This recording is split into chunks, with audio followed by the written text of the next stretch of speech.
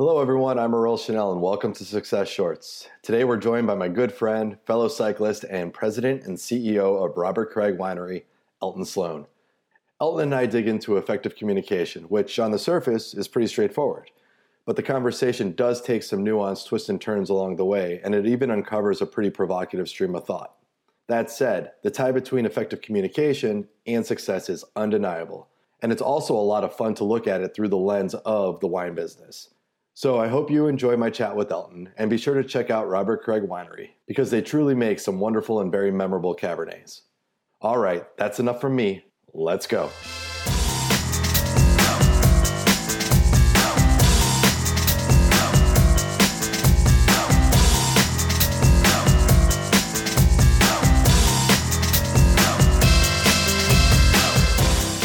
Elton, man, thank you so much for taking the time to join us. I know with everything going on from COVID to the wildfires that are currently hitting the Bay Area in California, things are really demanding of your time. So I just want to thank you for coming on.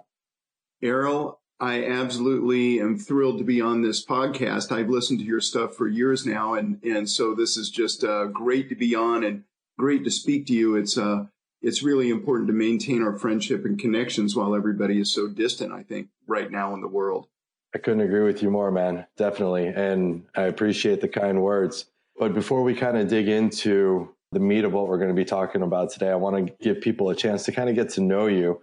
And the first step in that is, given everything that you've had to navigate recently, which is quite a lot, what are some things that you've learned about yourself during this time?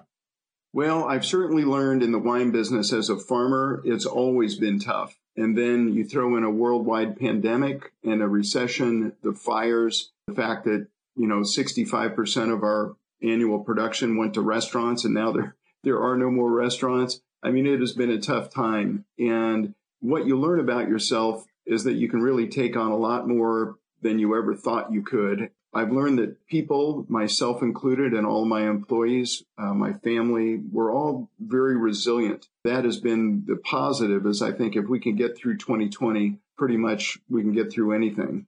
Sure, starting to look that way. The resilience is definitely a key component to that. But I think also just you and your community there. And I know that you are all very tight knit on the mountain. So I'm sure that there's a lot of positivity that you guys are exchanging with each other to help everyone kind of like lift all ships, even during this tough time. So those are good things to recognize. And hopefully, after this year, there's going to be a little bit of smoother sailing. Can't count on it, but we can hope. But on a little bit of a lighter note, I want the listeners to really kind of have some fun getting to know you. So we're going to take just a couple minutes and play Two Truths and a Lie. Are you ready for that? Oh, as long as I get to lie, that's fantastic. Yeah. Well, all right, let's hear them. I was a Category 2 bike racer for many years before going to college, and my first inspiration in racing was the movie Breaking Away, way back in the day, set in Bloomington, Indiana, where I went to school and eventually, like the movie, raced in Little 500 bike race, and that just really jump-started my whole love of cycling. Number 2 is after time at Indiana University and studying in economics and philosophy, I was accepted into Harvard Law School, and that really was one of the foundations of my understanding, certainly the legal environment surrounding the wine business that I find myself in today.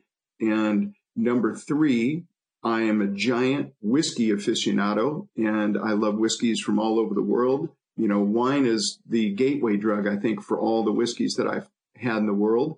Man, oh man, there's nothing, especially during the wildfires and the pandemic. I would probably be behind a dumpster smoking meth at 7-Eleven or something. But those are the 2 truths and a lie. That last one took a really dark turn. So I know that the first one's true, and I don't believe that Harvard was on your LinkedIn page. So I'm going to say that that's the one I'm leaning towards for the lie. And I could see the wine being a gateway to whiskey. I can definitely buy into that. So I'm going to say that Harvard's the lie. You have nailed me. No Harvard. My education was just a BA from Indiana University in philosophy and economics.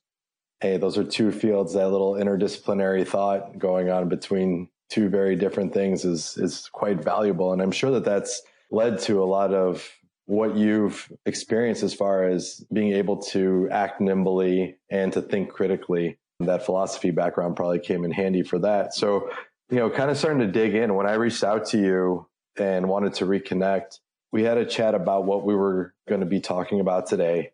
And it's going to be around this topic of effective communication that I already said once, but I can't stress enough, is really so very important.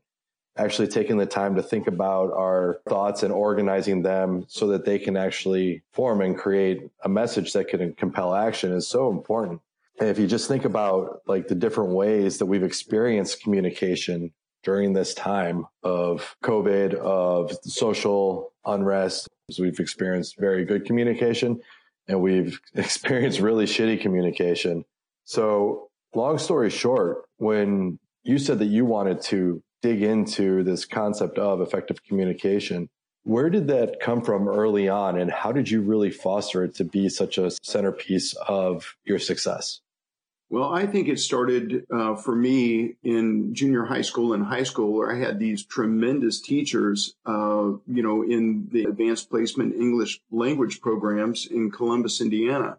So Indiana is not known very much for their public education, certainly, but Columbus, where I grew up, is the home of Cummins Engine Company, a Fortune 100 company in the world. And J.I. Miller put tons of money into the local school system. So I got a world-class education there. But, to me, communication sounds so nebulous. It sounds so far-reaching, and just how could somebody point to that as a pathway to success?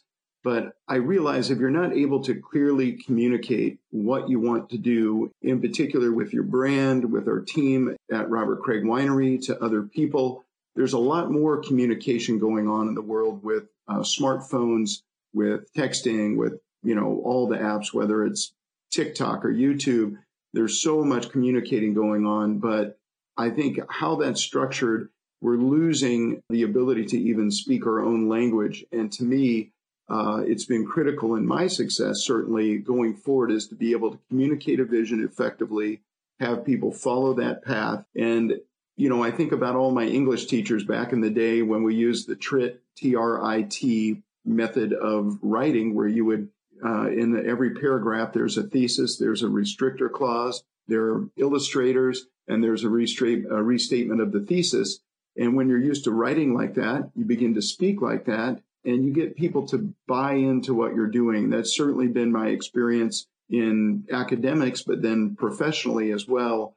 That structure is so important. I think people forget that Jackson Pollock was a tremendous realist landscape painter before he ever started splashing paint on a canvas. And so people that don't understand think that he's just somebody painting abstracts. They have to realize that he knew the convention before he branched out into abstract painting. He is aware of the code or of the tradition that he's breaking down and alluding to in his paintings. And it's the same, people think I'm a great communicator. And I often think, are you? If you don't have a command of the English language, then there's no way for you to be an effective communicator, even in snippets of a sentence. You actually raise a really interesting point there. So one of the things that I've seen that has been brought up with some of the discussions around the social conformity and maybe a little bit around, the whiteness of the way people learn, is that the construct of grammar and the way that we expect people to communicate is a slight against different peoples. However, the point that you make, I feel, is so important to grasp, that if we don't agree on a way to effectively communicate, or we don't understand a way to effectively communicate and structure our thoughts and our words so that we can convey our message, if we take that away, we're doing such a disservice, not only to ourselves and our ability to achieve what we want, but also to lifting up others. Like what you just said there, the TRIP method, or all of these other things that do surround proper grammar and the way we speak and communicate, they're really there for a very specific reason. It's not to hold anyone back. It's not to cause angst when thinking about how we communicate. It's simply there to give us a foundation that we can then build off of to be better at what we do. And I really hope that if there are people who are listening who have that adverse mindset, that they start to think about that this isn't a construct to repress, it's a construct to actually empower. So I appreciate you sharing that base. I didn't realize we were going to go down that vein of thought, but I'm really glad we did, Elton. So kind of shooting off of that, knowing what I know about you, you have this really impressive track record. You went to Robert Craig Winery back in the early 2000s. That in itself is a very romantic idea where you get to run a winery. But then also at the same time, it's a very daunting task because you're taking over a spot that wasn't living up to its potential. So you have to kind of right this ship. So if you think about what we were just speaking about around being able to communicate your message and vision, how did you use those skills to chart this really impressive course that the winery's been on ever since? Well, I think that's a great question. I think about, my degree in philosophy where all my friends would say, Elton, that's perfect because you're such a bullshitter that philosophy is the exact right major for you. But philosophy is about very clear thinking. It's about, again, having a premise and supporting that premise with factual arguments behind it. That is why there are so many litigators that have been philosophy majors in the past. It's really the opposite of bullshit. And for me, when I started at Robert Craig, I took a look at the situation. We had this great little mom and pop winery, Bob and Lynn Craig, who are terrific people. Bob Craig is one of the original mountain Cabernet figures in all of the Napa Valley, who founded the Mount Veeder appellation. He founded the Spring Mountain AVA, and now had this gorgeous little winery on the summit of Howell Mountain. And yet they were focused on their quote unquote flagship wine that was Affinity Cabernet, that was a Bordeaux blend from the valley floor where most of the wine was purchased. And I thought, gosh, we really need to rearrange how this brand is coming out to the public, because they were struggling financially and to get their brand out despite having good press reviews. And so the more they told their story of, they even used to call themselves Robert Craig Wine Cellars. The very name of the brand indicated that they were negociant, buying fruit, when they had this winery and their own vineyard on the top of Howell Mountain. So for me, I thought, let's get this brand settled firmly with a flagpole planted on Howell Mountain. This is in 2004 when I started with them. And then focus all of our communication, all of our marketing on telling people the actuality of what we were, which is a boutique mountain Cabernet brand. Over many years, it took to disengage from contracts from making, an Amador County Zinfandel and 2 different Chardonnays from Sonoma, and, having purchased fruit be 80% of what we do. Now we're 90% estate grown, and we are firmly invested in what we're doing on Howell Mountain and Mount Veeder. So it was really taking a critical look and communicating what we wanted to do to the account base, to the employees, to all of the stakeholders, to the partners in the business, and going on this journey together, where now the brand is worth 10 times what it was in 2004. And we do, 10 times the revenue as we did at that time. So I think it's been a success story, but it's taken a lot of communicating, Errol. I mean, it's not necessarily an uncommon thing, but brands do get lost sometimes. They want to expand, they want to grow, and potentially it doesn't go down the avenue that it's supposed to. And when you don't necessarily have the narrative in mind of where you want to be, it's hard to kind of get realigned. So I think that, like, when you came in, you were able to see what that vision was, what that narrative should look like. And over the next, decade and a half or more now, you've been able to align things towards that. But I mean, that does take a lot of work. It takes a lot of communication, and it takes a lot of vision. So that's really impressive stuff. Now, I do want to talk about one thing about effective communication, and that's kind of like the adverse effect of miscommunication. I know it hasn't been smooth sailing along the way for you. It never is for anybody. And as CEO, you have this really big responsibility. It's not only to you, not only to the winery, but also to the employees and all the different relationships that you have when it comes to any of the stakeholders in that. So I'm curious, like, from a communication standpoint, how do you navigate these dynamics, and what are some of the potential pitfalls that you not necessarily fallen into, or maybe you have fallen into, but more importantly, what did you do to regain your footing when you do stumble into those areas? And how does effective communication play into that? Man, that's a daunting question. I think that over the years, it's really interesting to give your employees a little quiz from time to time on what are the things that make your brand stand out. And I do it about every 3 years, and I'm always amazed that sometimes even the primary stakeholders, no matter how much you put it up on the wall, will miss what the drive is of the company. I say, what are the 3 most important aspects of Robert Craig Winery? And then have our employees all write them down on a piece of paper and sign their name to it. And it is amazing. I mean, when I did it the first time, the number 1 was Bob and Lynn Craig are such nice people. We're wonderful people. Number 2 is we have this beautiful winery. And number 3 is always we make really nice wine. And I have to remind them, that BMW and Mercedes made engines for the Nazi war machine. And Henry Ford was an incredible racist. Yet, look at what those companies have done. The first thing is always the quality of your product. And that has to be the first thing that you communicate. And then if you're scratch the surface and you're a warm and friendly place, that's great as well. But in communicating what you're doing as a brand, it's always number 1 about your point of difference in your product and your quality point, which for us is boutique mountain winery, high elevation Cabernet Sauvignon produced from single vineyards on shallow soils with low yields that are classic in style. I mean, that's the elevator production story of Robert Craig. And so when I started, I think we had so much inventory of wines that were made before. In the wine business, you're always on a 3-year lag if you're doing red wines because you have almost a couple years in barrel and a year in bottle before release. So we had all this inventory of Central Coast Syrah and Amador County Zinfandel I had to get rid of. And our distributor network was, what are you going to do? You have to pack them with this wine and then tell them it's not that important to you, that you really want to focus on Howell Mountain and Mount Veeder and Affinity Cabernets. So that was also a struggle, is to get through the reality of what our inventory was to all of the account base, to customers.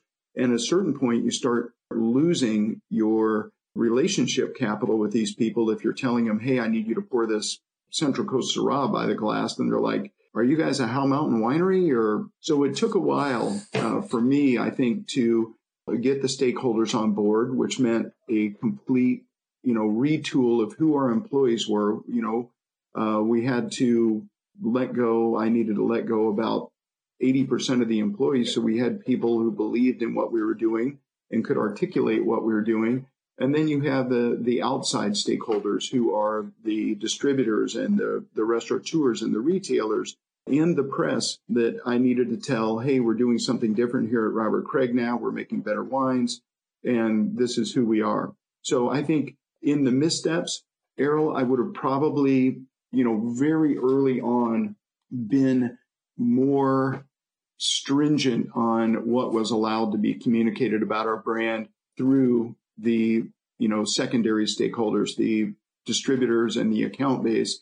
And that would have meant liquidating some inventory, but we just didn't have the capital at the time to do it. But if I could do anything in retrospect, that would have probably helped us leap forward more quickly. I hope that answered your questions. I think to me, that was the biggest thing, is having the reality of the inventory and the reality of who we were as a brand in the mind of all these people, then wanting to quickly leap forward into what we are today, which is an allocated boutique mountain Cabernet house. There's going to be this really squishy period where things aren't going to have the structure that you wanted, but it's a reality that you had to deal with. And it's a matter of being able to communicate that longer term vision during this time where there's a little bit of a mismessage coming up because you still have to sell the things that you don't necessarily want to. And that's tough because I don't think there is there's maybe not a standardized way to deliver that message, because the action isn't living up to the words that you're putting out. But if you're able to, and that's why you have to, unfortunately, get rid of some of those older employees and have the people who can envision where that's going, because they understand that this is a bridge to get to where we want to start to ascend from. And that's tough. Like I'm sure there were times where it was hard to message that because it's a little abstract. And, before I arrived in 2004, the brand had been around since, 1992. And the Craigs, Bob and Lynn, felt like, hey, our point of difference is going to be that we're making mountain Cabernet that is ready to drink on release. And Lynn, as a Stanford journalism school graduate, was a great communicator. And they kept putting this message out again and again that we're making mountain Cabernets that are manipulated to be softer. And people that drink mountain Cabernet from the Napa Valley, they don't want soft wines. So, putting that message out was akin to, I always say it's akin to opening a decaf espresso bar in Portland, Oregon. It was the more you tell the story, if you effectively communicate it and it's not the correct vision, I think that's a great illustration of how communication, if it's done correctly with the wrong vision attached, can lead you into some real problems. And that's when I started with the company and said, hey, we're making very classic style mountain Cabernets that are meant to age, balanced enough to drink young, but here they are what they are. And I think that was a big part of moving our success forward at Robert Craig, is just getting this mindset changed. It's a fun challenge and you've done a great job with it. So just to kind of begin to wrap things up, for those who are listening and they're thinking about how can I begin to formulate a strategy to communicate better when it comes to either work or their lives or whatever it might be, what would be your advice to them so that they can start on this path? The first thing you need to do is take a hard look at how much you're writing, or take a look at what you're writing. And I think of the tiny little book, The Elements of Style by Strunk and White, that is about 90 pages of really great instruction on how to clearly communicate ideas on paper. Because to me, if you're not facile with the English language, and every time you send a text or every time you send an interoffice communication or an email, I get things from people that I think, oh my gosh, does this person have a third grade education? And it's not being nitpicky. It's that I can't understand what the action is that they want me to perform. So I think everybody out there can take a minute and look at their command of the English language and then do the hard work of having a plan, supporting that with arguments that, would lead you to say, this is the appropriate plan to take and the appropriate action strategy. So I think it's in having doing the work to have a very clear plan, a clear vision, to get the stakeholders to buy into that. I think you absolutely have to be a good communicator and have a great command of the language. And a lot of that comes with practice. And I know, Errol, I can see from your own business success that there's a clear communication of what you want to get out and what you want people to get out of this. So I say kudos to you, because I've always thought that you're able to communicate what you want to do. But I think first and foremost, people should be held accountable for having a basic good command of their own damn language.